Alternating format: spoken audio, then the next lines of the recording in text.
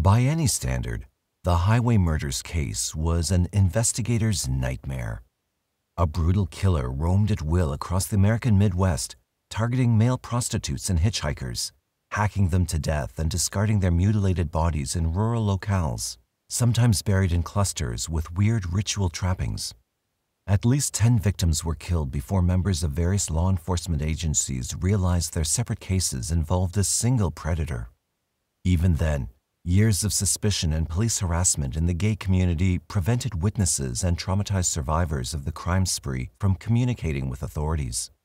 The highway murders spanned 4 states and 14 counties, from southwestern Wisconsin to north-central Kentucky.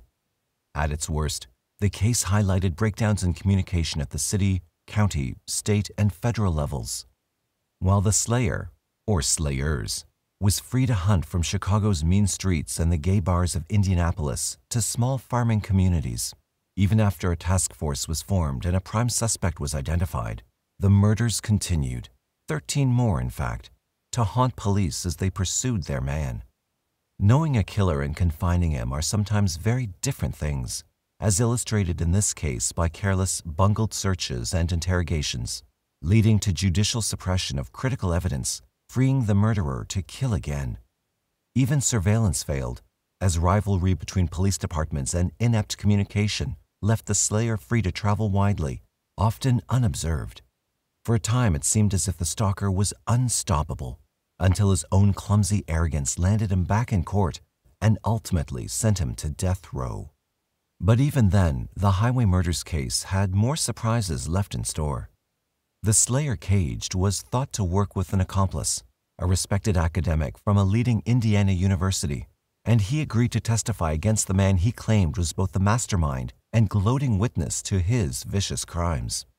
That trial and its surprise result added another twist to one of America's most convoluted serial murder cases, and left the conclusion in doubt, perhaps forever. 19-year-old Stephen Crockett was the first known victim of the highway killer, stabbed to death and discarded in a cornfield outside Kankakee, Illinois, 40 miles south of Chicago and 15 miles east of the Indiana state line. Discovery of his mutilated corpse on October 23, 1982, raised no alarms outside the immediate area of Kankakee County. Number 2, although unrecognized as such for nearly 7 months, was 25-year-old John R. Johnson. He vanished from Chicago's grubby Uptown District, a neighborhood of rootless drifters and transplanted Appalachian hillbillies, 1 week to the day after Steve Crockett's body was found. Missing for 2 months, he was found near Lowell, Indiana, some 35 miles northeast of where Crockett was found, on Christmas Day. Police in Illinois and Indiana had no reason to suspect the 2 crimes were related, and since the FBI's National Center for Analysis of Violent Crime would not begin computerizing records of unsolved murders until June 1984, there was no handy method to check on similar crimes in different states. The highway killer was a busy predator, however, and he would soon provide authorities with evidence of his existence. Sadly, they chose to ignore it. 2 more mutilated bodies were found by Indiana police on December 28, 1982. The day's first victim, 23-year-old Steven Agan, had left his mother's home in Terre Haute to catch a movie with the boys and never returned. Found in a wooded area near Newport in Vermilion County, Agan had been slashed across the throat and stabbed repeatedly about the abdomen, leaving him disemboweled. Relatives called to identify the body insisted that the white tube socks found on his feet in death were not a part of Agan's wardrobe. Victim number 2 for December 28th was John Roach, a 21-year-old Indianapolis resident, stabbed to death in a maniacal frenzy before his body was dumped along Interstate Highway 70 in Putnam County, 30-odd miles southwest of his home. Again, the connection in 2 separate cases, drawn from separate jurisdictions 40 miles apart and separated from each other by Park County, might have been missed except for a quirk of fate. Since neither Vermilion nor Putnam counties had their own forensic pathologists, both victims were sent to Bloomington Hospital for examination by Dr. John Pless. The crimes, while not identical, were similar enough that Dr. Pless was moved to suspect a serial killer at large. Before day's end, Pless reported his suspicions to the Indiana State Police, who in turn dismissed him as an alarmist. The killer's next victim may have been 22-year-old David Block, a recent Yale graduate who vanished on December 30, 1982, while visiting his parents in Chicago's affluent Highland Park suburb. Block's new Volkswagen was recovered from the Tri-State Tollway near Deerfield, north of Chicago, and while he remained missing, authorities noted that Deerfield lies in Lake County, Illinois, 60 miles north of Lake County, Indiana, and the scene of John Johnson's death. By the time Block's skeletal remains were found near Zionsville, Illinois on May 7, 1984, advanced decomposition and exposure to the elements ruled out definitive pronouncement on the cause of death. Members of the Chicago and Indianapolis gay communities already recognized what police were loath to admit, that a serial killer of gays was at large and trolling for victims across the Midwest. The crimes revived ugly memories of John Wayne Gacy, then on death row at Menard, Illinois. But Gacy had concealed his victims, while the highway killer seemed to flaunt his crimes. By January 1983, a gay newspaper in Indianapolis had established a hotline for tips on the case and profiled the killer as a self-loathing homosexual who killed his one-night partners to refute unwelcome desires. Local police, for their part, still refused to link the crimes and had no luck prospecting for leads in the city's gay bars, where their appearance was regarded as a threat and violation. The next verified highway victim was 27-year-old Edward Undercolfer, found stabbed to death outside Danville, Illinois on March 4, 1983. As in Steven Agan's case, the killer had removed Undercolfer's shoes and stockings, replacing them with white tube socks the victim never owned. Jay Reynolds was the sixth to die. The 26-year-old proprietor of an ice cream shop in Lexington, Kentucky, Reynolds left home to close his business on the night of March 21st and never returned. His mutilated corpse was found the next day, discarded along U.S. Highway 25 in rural Fayette County, south of town. April's first victim, and number 7 on the highway killer's confirmed hit parade, was 28-year-old Gustavo Herrera, found by construction workers in Lake County, Illinois, near the Wisconsin border. A resident of Chicago's Uptown District, Herrera was a father of 2, but he also frequented local gay bars. Aside from multiple stab wounds, his killer had cut off Herrera's right hand and removed it from the scene where he was found on April 8, 1983. Another victim surfaced in Lake County 1 week later, on April 15th. The youngest killed to date. He was 16-year-old Irvin Gibson, found outside Lake Forest. Gibson's body had been crudely camouflaged with leaves, and he was found stretched out beside the lifeless body of a dog. Detectives noted that both victims had been dumped near exit ramps for Interstate Highway 94. The slayer's first black victim, 18-year-old Jimmy T. Roberts, was found in Cook County, Illinois, near the Indiana border on May 9, 1983. A Chicago native, Roberts had been stabbed more than 30 times, after which the killer pulled his pants down and rolled his body into a creek. The case changed forever when another victim was discovered on May 9, 1983. Discovered in a field beside Indiana State Road 39 in Henderson County, 21-year-old Daniel McNeve was a sometime street hustler from Indianapolis. He had been stabbed 27 times, one of the abdominal gashes leaving his entrails exposed. Because Henderson County had no forensic pathologist, the corpse was sent to Bloomington Hospital, and Dr. John Pless once again saw marks of a familiar hand at work. Disturbed, Pless reached out to the state police a second time. This time, they listened to him and believed. 6 days after McNeve's corpse was discovered, on May 15, 1983, members of several Indiana law enforcement agencies gathered to discuss the highway murders. Meeting in Indianapolis, they organized a task force, formally christened the Central Indiana Multi-Agency Investigative Team. Lieutenant Jerry Campbell from the Indianapolis Police Department was assigned to lead the team, assisted by Sergeant Frank Love from the State Police. A month later, on June 14th, 50 officers from 8 jurisdictions gathered to review a score of unsolved murders, all involving young men or teenage boys who were stabbed or strangled to death, their bodies dumped along highways throughout the state. By the time of that second meeting, the task force already had a prime suspect on tap. June 6 brought a phone call from Indianapolis, naming 31-year-old Larry Eyler as the highway killer. The caller had no direct evidence of murder, but alluded to an incident from August 1978 when Eyler had attacked hitchhiker Mark Henry at Terre Haute. Eyler had given Henry a ride on August 3rd, then drew a butcher's knife when Henry rejected his sexual overtures. Swerving onto a dark side street where he forced Henry into the bed of his pickup truck, stripped and handcuffed his victim, then bound Henry's ankles and began stroking his body with the knife. Terrified, Henry broke free and hobbled from the truck, Eyler pursuing him and stabbing Henry once with enough force to puncture a lung. Henry played dead, whereupon Eyler sped from the scene. Left alone, Henry had staggered to a nearby trailer court and roused a tenant there who drove him to the hospital. Eyler, meanwhile, had also stopped nearby, choosing a house at random to confess his crime and surrender a handcuff key.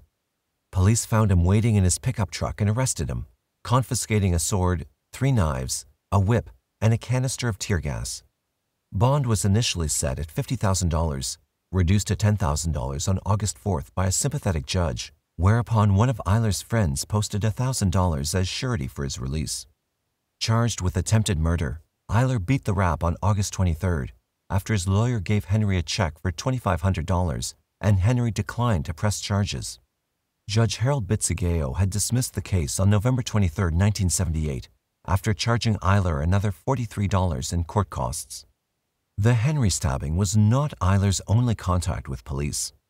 3 years after that incident, in 1981, he was arrested for drugging a 14-year-old boy and dumping him unconscious in the woods near Greencastle, Indiana. That victim had also survived, his parents dropping charges when he left the hospital with no lasting damage. Larry Eyler seemed to lead a charmed life, but he came from humble beginnings. The youngest of 4 children, born at Crawfordsville, Indiana in December 1952, he saw his parents divorce when he was still a toddler. Dropping out of high school in his senior year, Eyler later earned his GED and dabbled at college, attending sporadically from 1974 through 1978, finally quitting without a degree. He favored military t-shirts and fatigues, but never served in uniform. Of late, he lived in Terre Haute with Robert David Little, a professor of library science at Indiana State University. Eyler worked part-time at a Greencastle liquor store and frequently drove to Chicago on business unknown. By July 1983, task force members were focused on Eyler as their only suspect in the highway murders case. FBI profilers were less certain, noting evidence of separate killers in at least 2 of the homicides. Indiana officers concentrated on Eyler since they had no other prospects. He was shadowed daily, photographed as he traveled to and from work, followed to various bars after dark. No murders were committed while Eyler remained under surveillance, but skeletal remains of an 11th victim, this one unidentified, were found in Ford County, Illinois on July 2, 1983. Investigators dutifully added the corpse to their list. On August 27th, police trailed Eyler to an Indianapolis gay bar, watching as he left a short time later with another man. Eyler drove his one-night stand to a Greencastle motel where they rented a room. The move broke Eyler's pattern, which favored open-air sex in the bed of his pickup, complete with a plastic-wrapped mattress, and officers feared they might miss a homicide in progress while they idled outside the motel. Finally, one of them crept up to the room and peered through the window, jogging back to report no evidence of any violent crime. Manhunters didn't know it yet, but they had mounted their last stakeout on the man whom they believed to be the highway killer. Near midnight on August 30th, 1983, 28-year-old Ralph Kalisz left the apartment he shared with a girlfriend in the Chicago suburb of Oak Park, Illinois, near Uptown. Kalisz liked to party and often disappeared overnight, but he never returned from this excursion. A tree-trimming crew found his mutilated corpse on August 31st in Lake Forest, near the sites where Gustavo Herrera and Irvin Gibson were murdered in April 1983. Kalisz's slaying seemed to fit the highway killer's pattern. Found naked to the waist, his pants pulled down, the victim had been stabbed 17 times with a long-bladed knife, virtually disemboweled. Marks on his wrists suggested he was handcuffed prior to death. Tire tracks and footprints at the scene offered police their first real traces of the killer who had claimed at least a dozen lives. A background investigation on Kalisz revealed a troubled life. He dropped out of college in his first semester, compiling a record of arrests for drug possession, arson, and episodes of violence. Police recommended psychiatric treatment, but Kalisz had no money for counseling, and a stint with the Salvation Army failed to turn his life around. Known to friends and family as a heavy drinker and drug user, Calise was living on welfare when he met his killer in August. A review of the Illinois cases to date told police that 4 highway killer victims, Crockett, Johnson, Herrera, and Calise, had lived in or near the uptown neighborhood before they were murdered and dumped in outlying districts.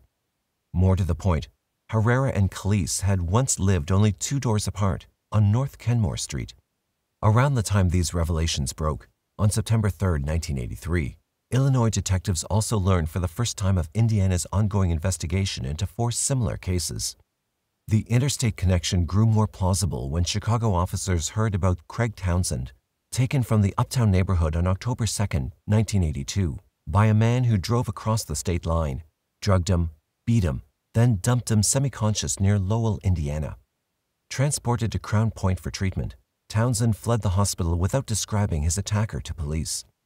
He was missing in September 1983, but authorities had his mugshot on file, taken after an arrest for drug possession. On September 8, 1983, investigators from Waukegan and Indianapolis converged on Crown Point, Indiana, for a conference on the highway murders. FBI agents were invited to attend the gathering, providing a psychological profile of the slayer from the Bureau's Behavioral Science Unit at Quantico, Virginia. That profile described the killer as a macho man who affected military garb and patronized redneck bars in a bid to deny his own sexuality. Murder after sex was the ultimate denial, certain corpses covered with leaves or loose dirt to negate the final act. Indiana detectives agreed that the profile seemed to fit Larry Eyler in all respects, from his Marine Corps caps and T-shirts to his drinking and high-speed night drives in his pickup. Informed of Eyler's frequent visits to Chicago, Illinois police gave their Indiana counterpoints photographs of tire tracks and footprints from the Calise murder scene for future comparison against Eyler's pickup and boots. They also agreed to keep watch on Eyler if he surfaced in Chicago. Before the month was over, Indiana State Police would have their chance to stop the highway killer, but the opportunity would find them grossly unprepared. On September 30, 1983, Chicago police spotted Larry Eyler cruising for dates in a district favored by male prostitutes. Rolling surveillance was established, officers watching from their cars as Eyler picked up one young man, then dropped him off a few blocks later. Detectives swarmed to question him about their meeting, their witness explaining that he had rejected Eyler's offer of money for sex because he simply wanted a party. Surveillance continued as Eyler drove around uptown, finally stopping for Arkansas transplant Darrell Hayward. In the pickup, Eyler offered Hayward $100 for sex, specifying bondage as his preference. Hayward resisted briefly, then agreed. Still unaware of the detectives tailing him, Eyler lost them by driving south on Interstate 90, leaving Chicago behind and crossing into Lake County, Indiana. Despite their suspicions of a possible murder in progress, no one from the surveillance team alerted Indiana officers that Eyler was headed their way with a potential victim. East of Lowell, Eyler parked along the highway and persuaded Hayward to remove his shirt. That done, Eyler convinced his date to leave the truck and hike across a nearby field to have sex in an abandoned barn. They were returning to the pickup when State Trooper Kenneth Burley passed by a few minutes before 7 a.m. and saw the truck parked illegally, 2 men emerging from the woods. He stopped to question them, intending, so he later said, to issue a citation for parking illegally beside an interstate highway. All that changed in a heartbeat when Burley took Eyler's driver's license and radioed his dispatcher to check for outstanding warrants. Task force members working on the graveyard ship heard Eyler's name on the air and rushed to the scene. They questioned both men, then handcuffed Eyler and drove him to the state police barracks at Lowell, his truck towed along behind. At the Lowell barracks, Hayward finally admitted that Eyler had offered him money for sex. No cash had changed hands by the time Trooper Burley arrived, though, and Eyler still had the C-note in his pocket. It was 1:30 p.m. before detectives questioned Eyler, considering a new charge of soliciting prostitution. Examination of his boots revealed nicks on the soles that resembled plaster casts from the Calise crime scene, and Eyler surrendered the boots without protest. He also consented to a search of his truck, believing that police would do it anyway, whether he agreed or not. A blood-stained knife was removed from the pickup, and Illinois detectives were summoned to Lowell, but they had not arrived when Eyler was released. Without his boots, a phone call, or advisement of his legal rights at 7 p.m. The next morning, shortly after 4 a.m., Lieutenant Jerry Campbell led a squad of officers to Robert Little's house in Terre Haute. This time, they had a search warrant. Among the items seized were handcuffs and credit card receipts from Eyler's room, plus telephone records found in the kitchen. Eyler was not arrested, and his pickup was not impounded, as police withdrew to study their haul of potential evidence. The phone records surprised them, revealing a pattern of long-distance calls to Little's home number, placed from various locations, often in the dead of night. 3 calls from Illinois especially intrigued authorities.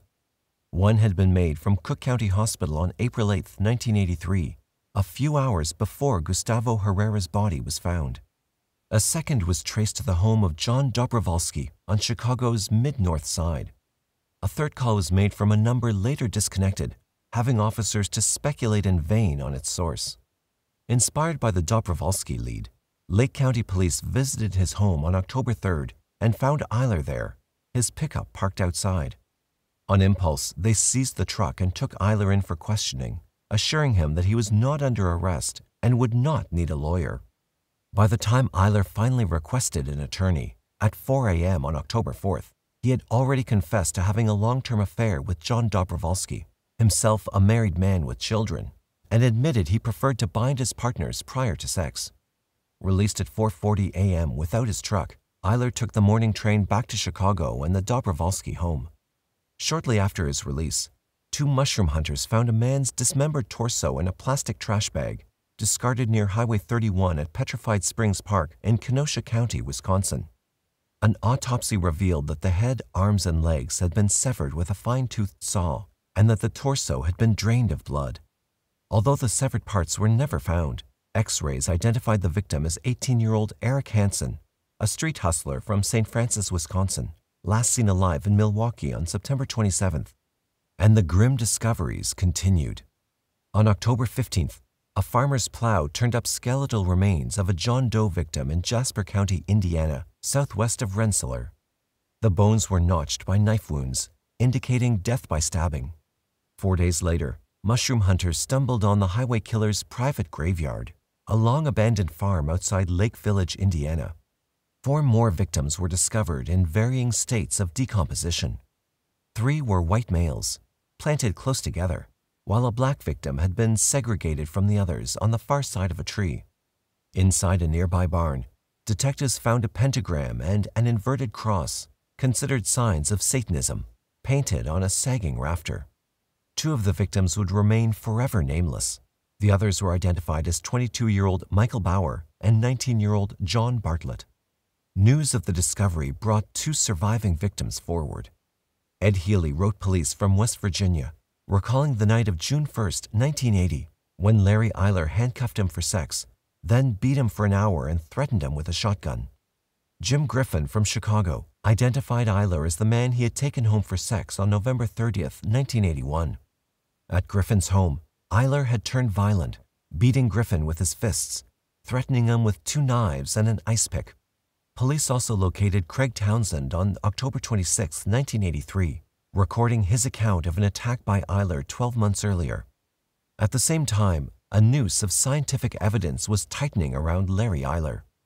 FBI lab technicians found human blood, type A positive, on the knife removed from Eyler's truck, and distinctive nicks on the soles of his boots were matched to plaster casts of footprints from the Calise murder scene. When they cut the boots open on October 26th, technicians found more blood, again A positive, Calise's type, inside, soaked through the inner lining. Handcuffs seized from Robert Little's home were found consistent with the marks left on Calise's wrists. The tires on Eyler's truck likewise matched casts of tracks from the Calise crime scene.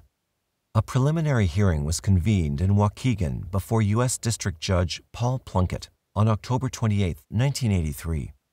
Various witnesses described the evidence connecting Eyler to Calise's murder, and he was held over for trial, jailed in lieu of a $500,000 bond. Investigators from 4 states heaved a collective sigh of relief. But they were premature. Attorney David Shippers knew a bad search when he saw one. Once a prosecutor in Chicago, He brought his knowledge of police methods with him when he entered private practice.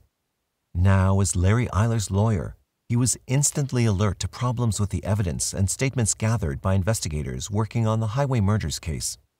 On December 13, 1983, shippers filed a motion to suppress all evidence collected in the case, including Eyler's statements to police on September 30th and October 3rd to 4th, plus items seized in various searches of his truck and Robert Little's home, conducted on September 30th, October 1st, November 1st, and November 22nd, 1983. The suppression hearing convened in Lake County before Judge William Block on January 23, 1984. Testimony spanned 4 days, with witnesses including 7 police officers, John Dobrowski, his wife Sally, and Larry Eyler himself. In each case, shippers tried to show a pattern of negligent and illegal behavior by investigating officers, suggesting that the evidence they seized and statements they recorded should be inadmissible at trial. State Trooper Kenneth Burley was first on the witness stand, describing his stop of Eyler and Darrell Hayward on September 30th. On cross-examination, Burley admitted that Eyler had committed no offense except illegal parking on the interstate. Indiana State Police Sergeant Peter Popplewell recalled Hayward's comments on September 30th, then admitted leaving those statements out of his official report. Prodded by shippers, Popplewell also granted that it was unusual for citizens to be handcuffed and jailed for 12 hours, with their vehicles impounded, for illegal parking. Sergeant John Pavlakovic noted that he ordered Eyler's removal to Lowell in handcuffs, still insisting that Eyler was in custody but not under arrest. Prosecutor Peter Trobe opened the January 24th proceedings with a tape recording of Eyler's statement on September 30th, 1983. Task Force Sergeant Frank Love next described his interview with Eyler, admitting that the task force had no evidence to charge Eyler with a crime when he was jailed. Love also conceded that he was rather concerned by Eyler's 12-hour confinement in the absence of probable cause for arrest. Another task force member, Sam McPherson, said Eyler's boots were close enough to the Calise tracks to merit investigation, but he could not explain why Eyler was released if the boot evidence incriminated him. Eyler took the stand on January 24th, admitting that he gave consent for officers to search his pickup, claiming that he feared that he'd be held in jail unless he acquiesced. Confused and frightened, Eyler said he had agreed to everything his captors asked for in a bid to win release. Detective Dan Collin was first on the stand for January 25th, describing most of the highway killer's victims as gay hustlers. Ralph Calise, he admitted, had no such record. State Police Corporal David Hawkins recalled that the search warrant of Robert Little's home was lost overnight, apparently misfiled at the Vigo County Courthouse. John and Sally Dobrowski described police barging into their home without warrants or permission on October 3rd. John recalled that Sergeant Roy Lamprich not only rejected Eyler's plea for an attorney, but ordered Dobrowski not to call one. On February 2nd, Judge Block ruled that there had been no justification for jailing Eyler on September 30th or searching his pickup. Every act that followed was a direct consequence of the illegal arrest and detention for those investigative purposes, Block said. Facts contained in a police affidavit for the October 1st warrant on Little's home were also insufficient to support a legal search. The seizure of Eyler's pickup on October 3rd was tainted but permissible, since Eyler had granted permission. It was a small concession, and too little to support a case. The judge's order ruled out any use in court of Eyler's boots, his handcuffs, or the bloody knife. Nothing remained except the tire tracks of a relatively common type. Eyler was free. Fearing harassment by police in Indiana, he immediately pulled up stakes and settled in Chicago. There was nothing that police could do but watch him go. At 6 a.m. on August 21, 1984, the janitor of an apartment house on West Sherman Street in Chicago set out to prepare his building's garbage dumpster for the morning pickup. He found it overflowing with gray plastic trash bags and began to remove them. In the process, one bag slipped from his grasp and fell to the pavement, disgorging a severed human leg. Police were summoned and found that the other trash bags held dismembered remains of a young white male, his body cut into 8 pieces. Witnesses recalled watching a tenant of the house next door deposit the bags around 3:30 p.m. on August 20th. One identified the man as Larry Eyler, a tenant at 1618 West Sherman. Eyler had seemed strange the day before, with a glassy look to his eyes. Asked why he was dumping trash in a neighbor's bin, he replied, "I'm getting rid of some shit." Police raided Eyler's apartment at 7 a.m. and caught him in bed with John Dobrovolsky. He was jailed for questioning, while the dumpster remains were sent to the Chicago Police Department's crime lab. They're identified as 16-year-old Danny Bridges. Fingerprints lifted from the trash bags matched Eyler's, and he was formally charged with first-degree murder at 8 p.m. Evidence found in his apartment included numerous bloodstains, a box of trash bags matching those from the alley, a hacksaw, and a T-shirt owned by Danny Bridges. Prosecutors announced their intent to seek the death penalty. State's attorneys Mark Rackazy and Rick Stock assigned to handle the case. Eyler's hopes for acquittal rested with public defender Claire Hilliard and Tom Allen. David Shippers declined to represent Eyler at trial, but agreed to serve Hilliard and Allen in an advisory capacity. Eyler pled not guilty to the murder charge on September 13th, and legal maneuvers delayed his trial for nearly 2 years. Finally, the proceedings opened in Cook County Criminal Court on July 1, 1986, before Judge Joseph Urso. Jurors convicted Eyler of all counts on July 9th, but his fate would be decided in the trial's penalty phase, beginning on September 30th, 3 years to the day since he was stopped by Trooper Kenneth Burley in Lake County, Indiana. On October 3, 1986, Judge Urso sentenced Eyler to die for killing Bridges. Eyler was also sentenced to 15 years in prison for aggravated kidnapping and 5 years for attempting to conceal his victim's death. There were still appeals to be filed, but all in vain. 3 years after he was condemned, on October 25, 1989, the Illinois Supreme Court affirmed Eyler's conviction and capital sentence, fixing his tentative execution date for March 14, 1990. Appeals proceeded on Eyler's behalf, with the anticipation that he could spend years, even decades, on death row. The case's first news surprise surfaced in October 1990, when Vermilion County prosecutor Larry Thomas announced that he was reopening the Agan murder case. A month later, Eyler agreed to cooperate with Thomas and named an alleged accomplice in that slaying. Eyler made his formal statement to police on December 4, 1990, including a comment that, "I ask God to forgive me because I can never forgive myself." 4 days later, detectives served search warrants at the Terre Haute home of Professor Robert Little and at Little's office on the campus of Indiana State University. The items seized included numerous videotapes and some 300 still photographs, including snapshots of Larry Eyler posed in jockey shorts and boots, holding a riding crop. Detained at City Hall, Little answered preliminary questions, then demanded an attorney when the subject matter changed to murder. His lawyer was summoned but never arrived, and Little was soon released without charges. On December 13th, Eyler was escorted to Clinton, Indiana, escorted by Vermilion County Sheriff Perry Hollowell. On arrival, he pled guilty to the Agan murder and agreed to testify against Little at trial. Eyler's statement to Judge Don Darnell included the claim that on August 19, 1982, Little asked me, "Did I want to play a scene?" Allegedly, their code for a staged homosexual act climaxed by murder. They picked up Agan together, Eyler said, and drove him to an abandoned farm building off Route 63, where he was bound, suspended from a rafter, and stabbed to death. According to Eyler, Little photographed the murder in progress and kept Agan's T-shirt as a souvenir. On December 18th, Eyler returned to Clinton for a polygraph test, which he reportedly passed. Little surrendered the same day in Terre Haute and pled not guilty to first-degree murder. He was held without bond, suspended with pay from his university post pending disposition of the case. On December 28th, 8 years to the day after Steve Agan's body was found, Eyler received a 60-year prison term for the crime. Suddenly, Larry Eyler was a hot property in Indiana.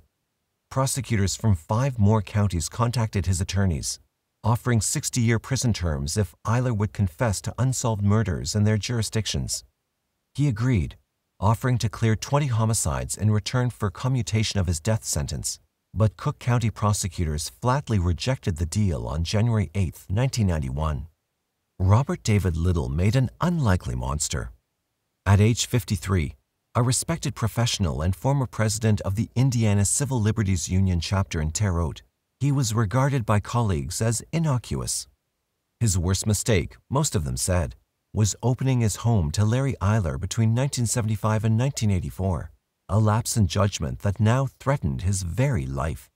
Jury selection for Little's trial began at Newport, Indiana on April 9, 1991. Prosecutor Mark Greenwell was matched against defense attorneys Dennis Zahn and James Voiles. Opening statements were made on April 11th, Greenwell telling jurors that Little had conceived a murder plan on the night of December 19, 1982, after watching the violent porn film Caligula with Eyler. A copy of the film on videotape had been seized when police searched his home in December 1990, but nothing else was found to support the murder charge. It rested entirely, as Greenwell admitted, on the testimony of convicted killer Larry Eyler. "Without his statement, we don't have a case," Greenwell said. Little's defenders countered with the claim that Eyler's statements were self-serving lies. He hoped to save himself by sacrificing Little, they maintained. "This is Larry Eyler's story," Voiles observed, "that he's chosen to tell you 8 years afterward." To discredit the lie, Voiles and Zahn planned to prove that Little was in Florida visiting his parents on the night Steve Agan was killed. Eyler was the state's first witness on April 11th, repeating his tale of murder inspired and directed by Little. Eyler claimed that Little joined in stabbing Agan, then masturbated while Eyler finished the job. When he was done, Eyler said, Little had lowered his camera and complained that it went too fast. A new twist was added with Eyler's claim that Little, not Eyler, had murdered Danny Bridges in Chicago. 2 more prosecution witnesses, Mark Miller and Keith Hegelmeyer, testified on April 11th that they had posed nude while Little snapped photographs, but neither recalled any violent behavior, and their testimony added nothing to Little's acknowledged interest in nude photography. Agan's grisly murder was portrayed for jurors on April 12th, Greenwell displaying photographs in bloody clothes before criminologist Michael Goldman described how Agan's body was cut open and his intestines were hanging out in the open. Pathologist John Pless confirmed that Agan's murder was the worst case I've seen without the body having been cut into pieces. Still, nothing was produced connecting Robert Little to the crime. The defense case was simple, branding Eyler a liar and presenting an alibi that placed Little hundreds of miles from the crime scene.